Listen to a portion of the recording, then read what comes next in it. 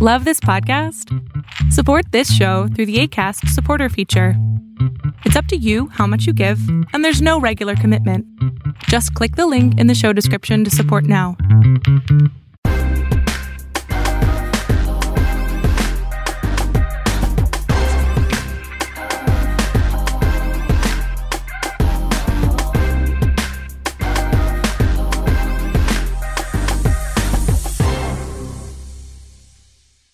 What is up, fight fans? We welcome you into another edition of Inside Boxing Live. I am your host, Dan Canobio. Thank you so much for joining us like you do every single week here, talking about the beautiful, sweet science. And joining us here on the show this week, Marcos Villegas, founder of Fight Hub, the PBC on Fox unofficial scorer. He was there at the Jake Paul fight. We break down what's next for Jake Paul because he is up against the wall. And we'll also talk about the welterweight division. It's Inside Boxing Live, and it's coming up next. Our guest this week here on Inside Boxing Live, you know the face, you know the voice, Marcos Villegas, the founder of Fight Hub, PBC on Fox, unofficial scorer, does a great job with them, and he's here with us. Made it back from Cleveland in one piece, a influencer himself, so you probably felt at home with all those influencers and TikTokers, right? Oh, man. Let me tell you, bro, it wasn't your typical boxing crowd. I enjoyed it. I thought the crowd was different than what we're used to at boxing events. But yeah, definitely not the crowd we're used to. Yeah, it was just from watching at home and just watching the build-up, you know, the people that were – I always gauge a fight by the people that hit me up for either my pick or are you watching this? Are you tuning in? It was people I hadn't heard from in years, people that I would never, ever watch a fight were like, hey, Jake Paul this, Jake Paul that. So, I mean, that's which segues into my next point is the people that watch this show, the people that listen to the show week after week, the majority of the people that follow you and are subscribers to Fight Hub, we're not the target audience for this event. And it goes back to what I've been saying for a while now. This is a separate lane. You know, this is yes, it is boxing, you know, in the purest form of they're in the ring and they have gloves on and all that. But this was geared towards a totally different crowd on Saturday night. And I think there are some people that want to know how this ends. There are people that don't want to see Jake Paul succeed. There are also people that are somewhat interested in how this all will play out. So therefore, I still think it's a relevant topic to discuss. I know some people have Jake Paul fatigue, but to me, it's interesting. There's layers to all this. And after we saw on Saturday night, Paul, aesthetically, it wasn't the most aesthetically pleasing fight. Do you think that the YouTube bubble is soon to be burst from what we saw on Saturday night? Hard to tell. I know boxing fans want it to burst already. And like you mentioned, you know, the fight was more geared towards fans of Jake Paul, fans of the YouTube influencers and MMA fans, because we had an MMA guy fighting there. But, you know, it's hard to say. Like Jake, I think and his brother Logan are like the golden standard in terms of like the YouTube boxers or whatever. But I, you know, let's be honest, that fight sucked. It was a very boring fight. And I, you know, it might come to a point where if you know, the whole allure of Jake Paul was the knockouts. Yes. Exciting finishes. And, you know, he had this underwhelming performance. If he has another one, that's when I would start getting worried, you know, and they're going to have to make a really hard choice. If he's really serious about this boxing thing, he's going to have to go the way of how real amateurs go. Yep. and fight those guys that are going to not make it look pretty on him. You can't always knock everybody out. So I think this next fight's going to be crucial. I don't think the bubble's broken yet because there's still going to be interest both in Logan and Jake and any other big YouTuber with competitive fights. Yeah, he's in a tough spot. He's stuck between a rock and a hard place here because you said it best. The fight had hype. The fight had build-up. The fight had attention. The fight had a raucous, energetic crowd. It had everything but the actual good fight. And part of me was just like hoping, I was like, man, I wish that like right now, when both fighters were in the ring, we could just press pause and then we could insert Gervonta Davis and like Teofimo Lopez or Ryan Garcia or Devin Haney or one of the many young guys. And that's a real fight, like back and forth, back and forth. The fight was not good.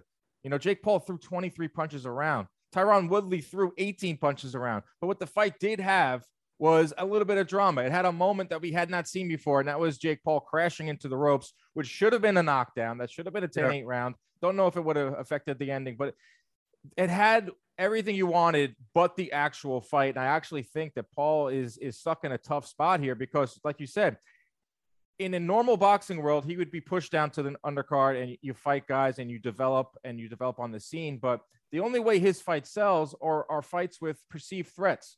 You know, Tyron Woodley was a perceived threat because he was a UFC star. He was UFC welterweight, blah, blah, blah. Ben Askren, same thing, a wrestler with a name. He didn't look good enough, Paul, to do a step up. And he can't continue to fight no names because then the fight doesn't sell. So he's in an interesting spot. So I don't know what's next for him. I'm sure he has that team behind him. They do a really good job of drumming up interest and going back to the drawing board. What do you think would be next?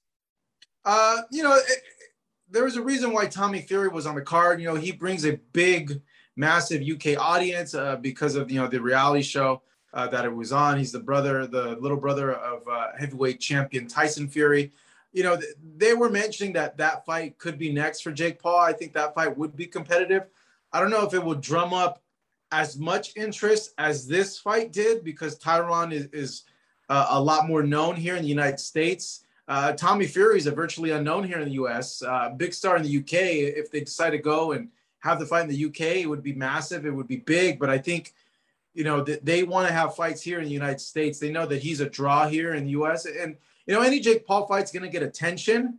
And that might be the fight where he could potentially have an exciting performance against a guy that also looked a little green in there, against Anthony Taylor, against a guy that maybe you think, hey, maybe either or has a shot. I think that's been a big allure of these Jake Paul fights. We didn't know what was going to happen in the Ben Askren fights. We're kind of like, what the, WTF, like what can happen here?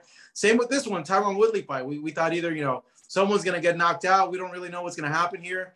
And I think that's another big sell of it. But I think in terms of the next fight, Fury or a Woodley rematch could be next. But the Woodley rematch might be a hard sell given how much of a dud this first one was.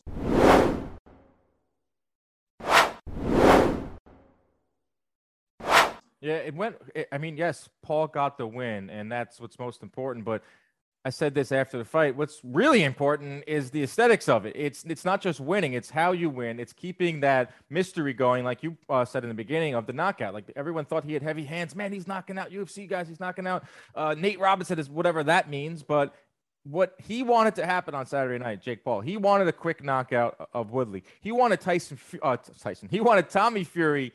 No, that would be really good. Yeah, Tyson Fury would probably send his head into the front row. But this is what Paul wanted on Saturday night. He wanted a quick knockout for himself. He wanted Tommy Fury to have a quick knockout. So there was a hype trade. There was some, they could hedge his bets there. That's the next fight. He was on that card for a reason. What Jake Paul got was a decision. He got pushed up against the ropes. He got hurt. He did not look good. Every minute that went on in that fight, I think he became more and more exposed because you got to see him. And then Fury just looked so underwhelming where you can't even make that fight. The fight also was a dud where you can't really make the Woodley fight. Man, I'm very interested into how Fury or how Jake Paul, wins these PR battles and is able to market himself. I find it very fascinating. So I'm going to sit back and watch on what he does next because where does he go from here? It's very interesting. I'll give the kid props, man. Regardless of like what we think of him boxing, he has smart people around him, and he's smart, and he's figured out a way to drum up attention and figure out a way to make a lot of money. And I give him props for that because I haven't figured that out. Me or you have not figured that out yet. So I think they'll find a way to spin this. They'll find the right next opponent. I think that will be interesting. But it's going to come a time and a place where he's going to have to really think if he's serious about this. And I just can't see a way where he avoids taking that path that amateurs that turn into contenders, that turn into title contenders and world champions take is, that process of they're fighting, random guys and places to build up that experience.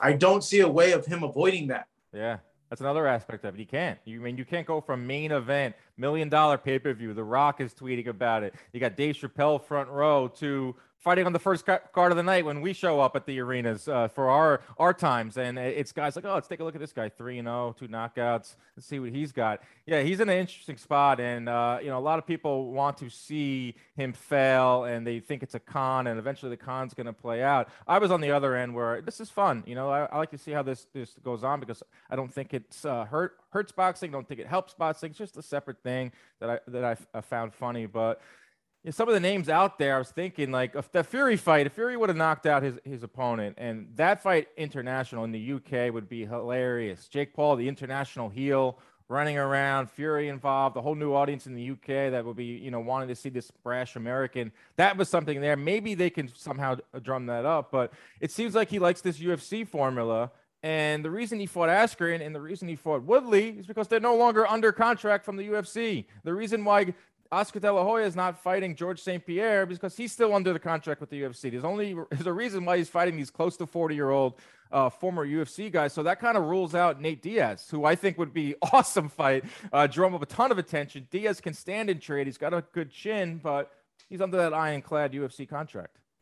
Yeah, you really, hit the nail on the head there. In terms of MMA fighters, he might be limited, but also too, I think there might be fatigue setting in at some point where people are going to be like, man, like, stop picking on these MMA fighters, like fight a real boxer. And that started with the Nate Robinson, immediately after the Nate Robinson fight. You would see the comments, the Twitter takes from people, and they all say, fight a real boxer.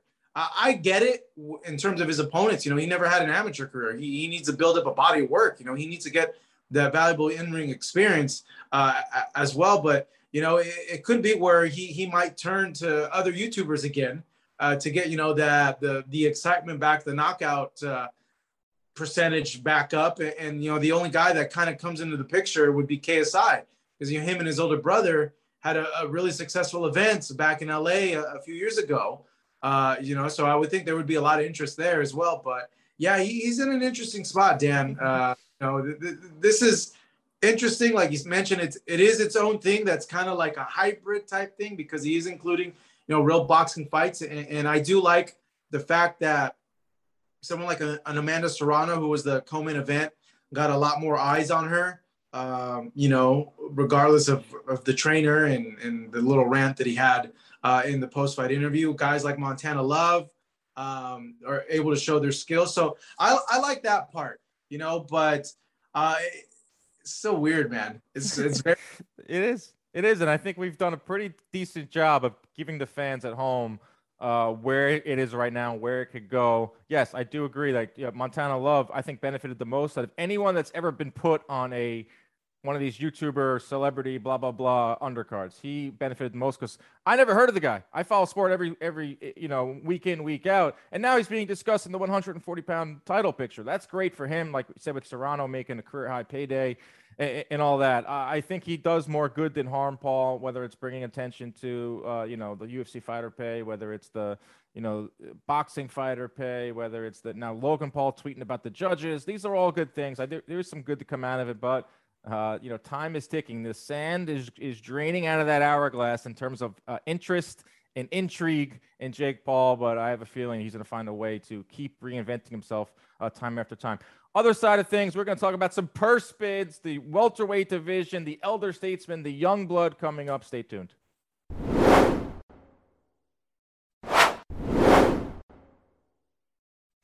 All right, Marcos, we got a purse bid coming up, and we're going to be able to watch it. You're going to have to go find your Facebook password, type it in, go to the WBO website, or because Terrence Crawford and Sean Porter are going to purse bid, and it's going to be able to be viewed by the masses. And by the time this podcast is out, depending on when you listen to it, you're either going to know who won the purse bid, or if you're listening before it, we can sit here and guess.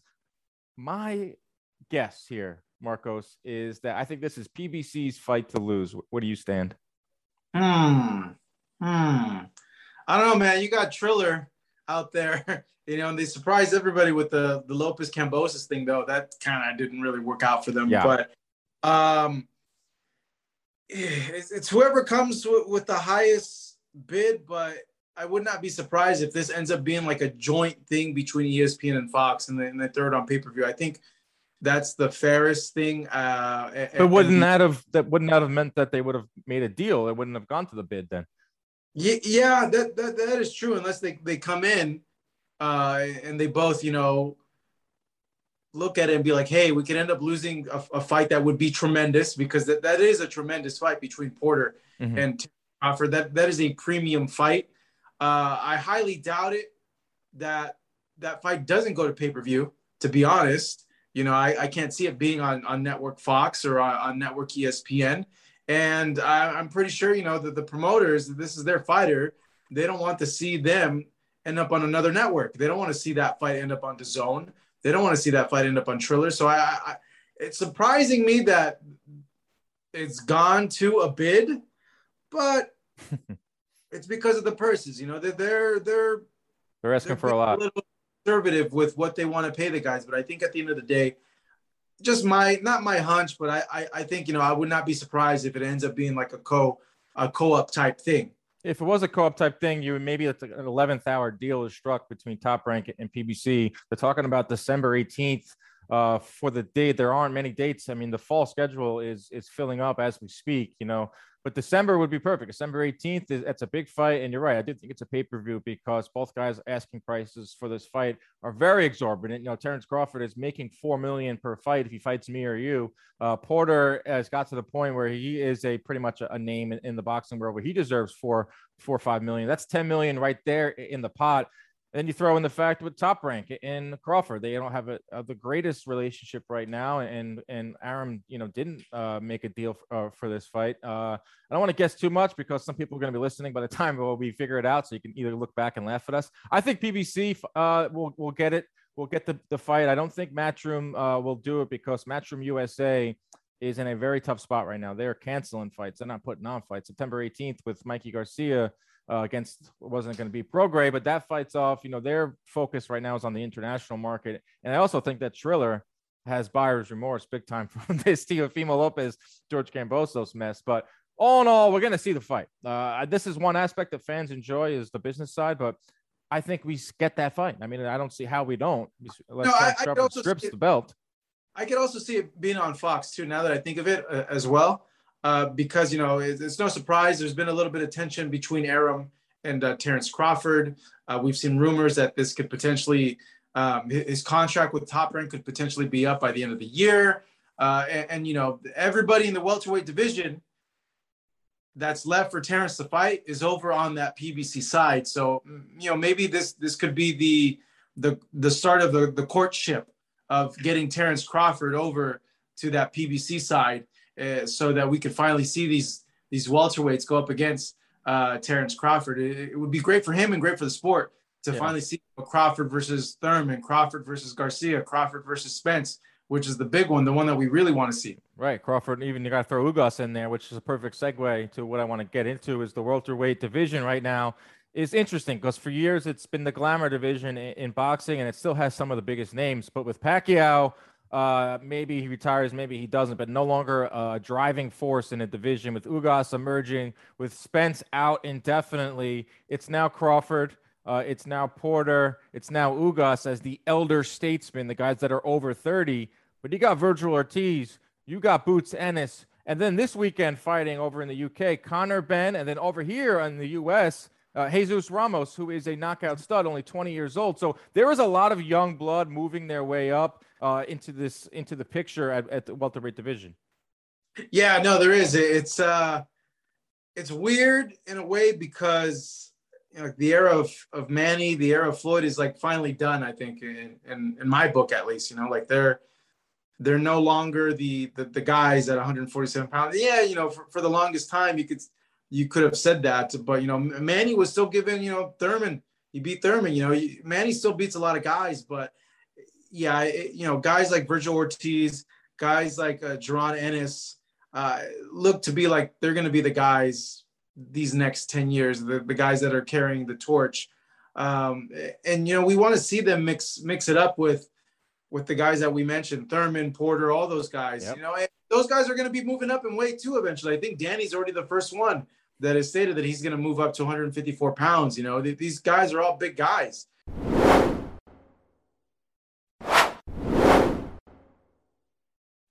Yeah, it's a perfect opportunity, Marcos. In a perfect world, if boxing had its rankings, and boxing is the most imperfect sport of any of them when it comes to the business side of things, but you have these young guys and you need someone to put them over. You have 4 or 5 names in the welterweight division that have been fighting each other for years. The elder statesmen, I'm calling them, of the welterweight division, but they haven't even all fought each other yet. But it's interesting to see. We're going to see Conor Benn in action. We're going to see Jesus Ramos, Boots Ennis is fighting Thomas Delorme in October. We just saw Virgil Ortiz. There is some new blood. The division needs new blood. They need to push their way up to the top, and then maybe put some pressure on these top guys. But yeah, look at Floyd. Floyd fought this in June, and then Pacquiao fought in August, and they both did not look good. And you're right. They don't exactly rule the divisions, but they hovered over it. They were hovering over it. They were the 2 most identifiable fighters of the last 10, 15 years. That's Floyd and Manny. But as we know in boxing, there's always someone else always emerges, and there are some good names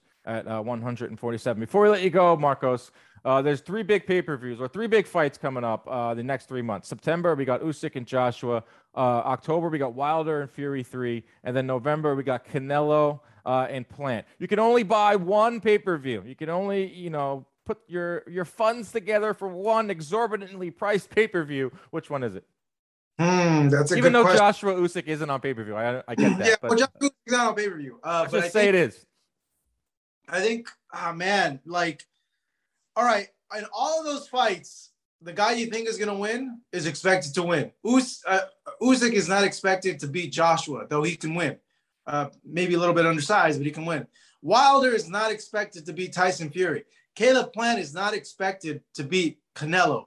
But of all of those 3, if I had to throw some money, throw some change at this pay-per-view machine, I would buy Canelo versus Caleb Plant. And I'll tell you why. I think out of all those opponents, he actually has a better shot than any of them because Caleb has the skills, he has the goods to give Canelo a very, very complicated fight. And I think it's going to be a very competitive fight. Wilder versus Fury 3. The first 2 fights, we saw how Fury was. Fury's going to fight the way he's going to fight in the second fight, and if it goes that way, it's going to end quick. Either Fury's going to get caught or Wilder's going to catch him. And I think people are completely counting out Deontay Wilder. Like, the guy still has megaton bombs in his fist, and he can put anybody out, any heavyweight out on any given night. Oh, you're selling me hard on this Wilder Fury one. I think I'm buying that one. Usyk and Joshua. Usyk's a little undersized. Yeah. I don't know if he's going to have the punching power to take out Anthony Joshua, but, maybe he can go ahead and get the upset. But for me, Canelo always brings the show. He always brings the atmosphere. He always brings the pageancy. He is, one of the main faces of the sport. I'm throwing my $70-$80 towards Canelo and Caleb Plant. Yeah, that's a good one. It's going to be a good. I agree that's going to be a competitive fight. The only thing I think Plant lacks is the 2 things that you need to beat Canelo is power and volume. But I do think it's going to be a lot more competitive than people are saying. Not going to be some whitewash type of win for Canelo. But moral of the story, we got huge fights coming up. The summer kind of disappointed. It was supposed to be a big summer and it flopped. Not for reasons out of our control with COVID and injuries, but this fall is looking really, really good. Boxing world is buzzing as always. You don't have to be so negative and say that it isn't, because if you take a look at everything going around, things are happening. That is a wrap for this week here on Inside Boxing Live. Thank you, Marcos Viegas, for joining me here, and we'll see you next week on another edition.